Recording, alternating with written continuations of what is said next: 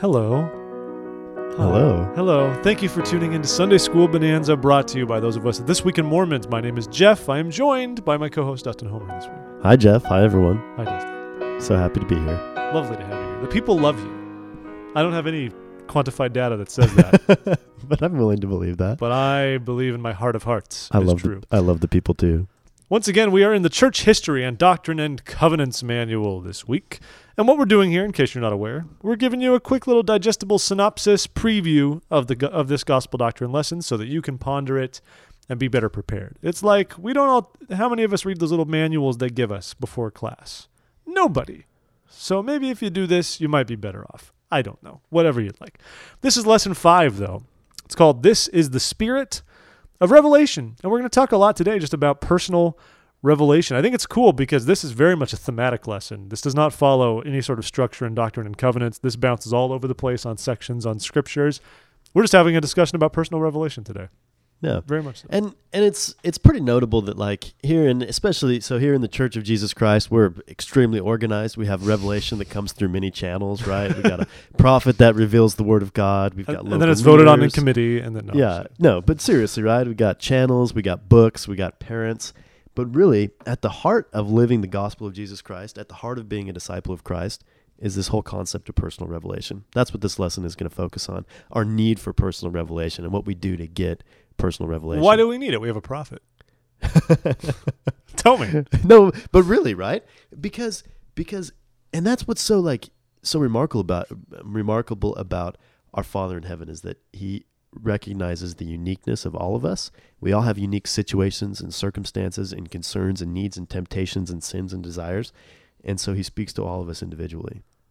That's what it's all about. And I think the good thing to remember is that we are all privy to the blessing of personal revelation. Yeah. It's so easy to assume that, like I kind of joked, that we have the prophet, or the prophet does receive revelation, and that's for the church at large. I can't receive that revelation. We receive revelation contingent upon our jurisdiction and what we have, right? Absolutely. And so I can receive it for myself and for my family as a head of a household, potentially. You can do these things. And that's great. We should seek after this stuff. I think all too often we don't. We don't think that the Lord can miraculously guide us when he can. But he can. And really everything else that it's built upon and every other revelation that comes from a leader or from somebody else is contingent upon our own personal revelation, our own testimony that we get from the Spirit Exactly. of God. Because really, what is a testimony? A testimony effectively is is basically one's way to interpret and paint a word picture of the personal revelation one has received. Exactly. Regarding gospel truth. Exactly. So. And as most of people, all of us who are listening, or most of us, have the gift of the Holy Ghost and have a right. Have an actual right when we are worthy and when we seek to receive knowledge, communication directly from the Holy Ghost. And I think one of the best things of it, there are testimonies and we can learn divine truths. And also I think personal revelation can help us to understand or to receive knowledge of things that we aren't even necessarily seeking or don't even fully understand, like guidance sort of beyond our understanding.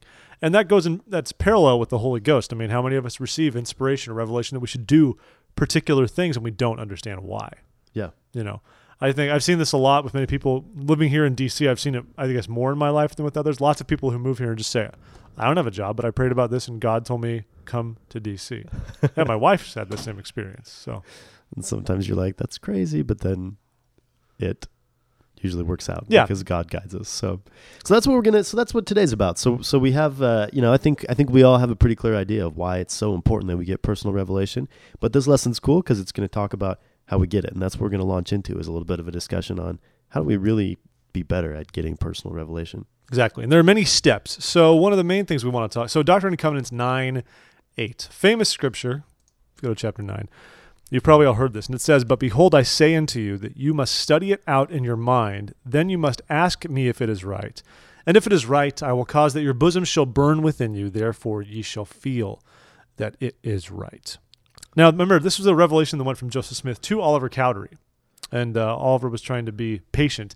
And a lot of this was because he was trying to translate, right? Oliver wanted to translate, and he was frustrated with it. And there was a period of time later on when Oliver even wanted to have the gift, the actual translation. Sorry, not scribe, but yeah. Yeah.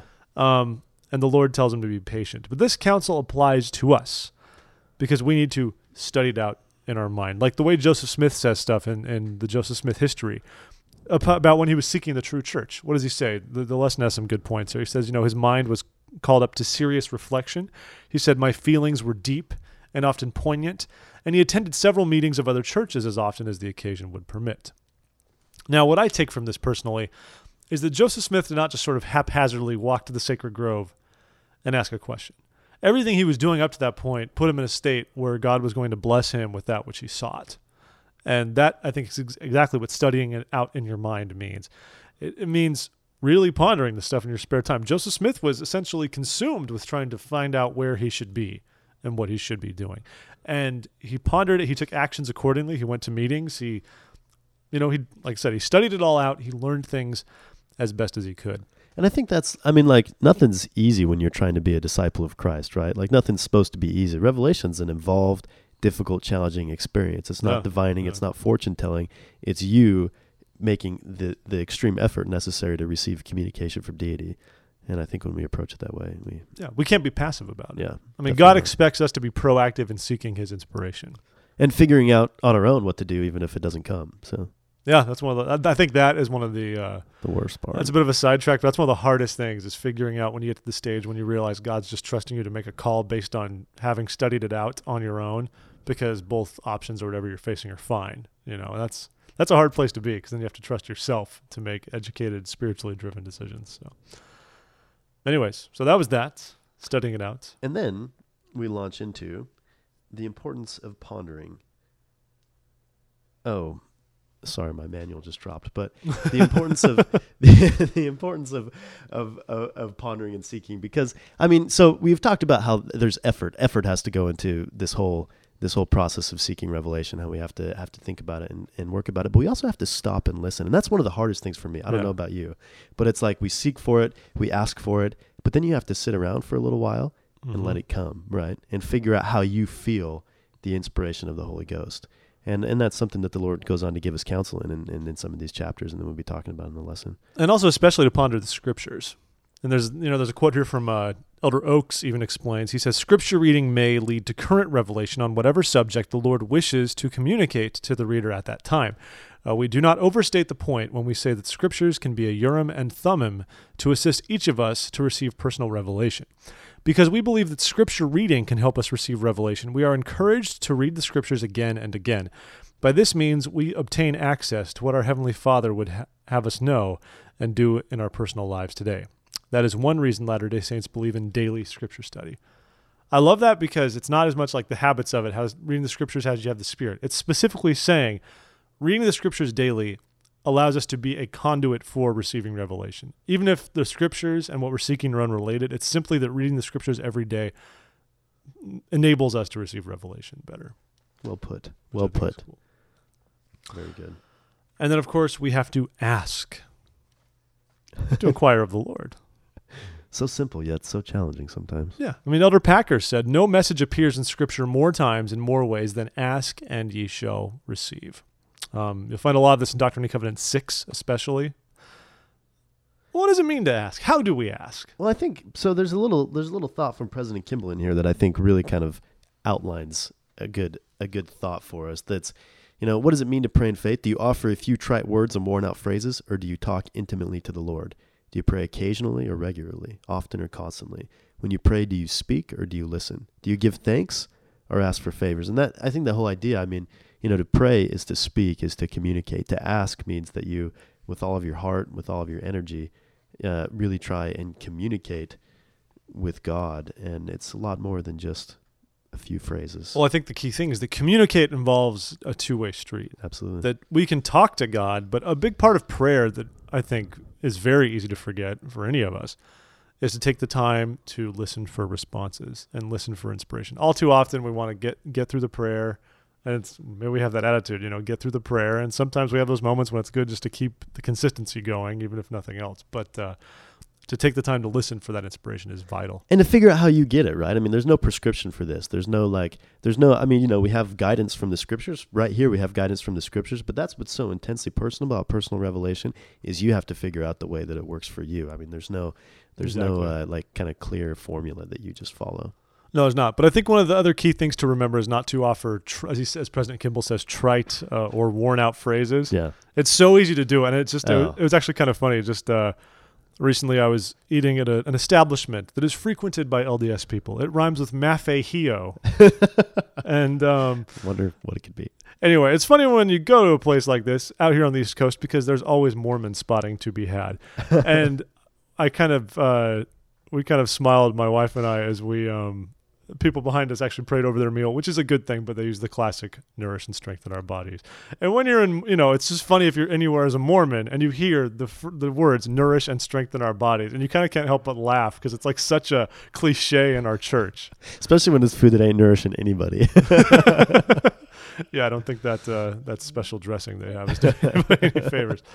But yeah, little things like that. Whatever it is, it's great when we're actually thinking about what we're saying as best as we can and taking the time to do it. No, I think that's well put. And then, kind of the next point is that we have to be obedient and serve God, right? We have to have a lifestyle that's conducive to us being, worthy to receive revelation. I mean, you can't expect to receive communication from God if you're not making every effort to keep His commandments. And it's just it's a point that I overlook sometimes too. You know what I mean? Like you have to be really living in such a way to qualify for revelation. It's not going to happen. And there's a cool quote from Elder Oaks that, kind of talks about how the whole point behind revelation is having the companionship of the Holy Ghost. So step one really is to be worthy to have the companionship of the Holy Spirit, and then you can expect to receive revelation as you ask and seek and knock. So. Exactly. And then, of course, you have to be meek and humble about it. You have to. They offer the rather famous anecdote about when Joseph Smith was attempting to translate, and he had a bit of a tiff with Emma, and he couldn't do it thereafter. And he learned a valuable lesson that's applicable to all of us, that we need to have our house in order, so to speak. To be meek and humble and not be contentious, otherwise we can't expect to receive the personal revelation that we're going after. Yeah, no, absolutely. And then kind of one of the final points they bring up, and I think this is a big deal, is that we have to focus on things of God rather than things of the world. And I mean, obviously, but I mean, there's a whole idea there that, like, what are you seeking revelation for, right? Like, what's the goal? What's the intent? And so if your eyes single to the glory of God, as the Lord teaches us about so much, then you're really in a place to receive revelation, because then the Lord speaks to you things that are helping to build His kingdom, help you become more of a disciple of Christ.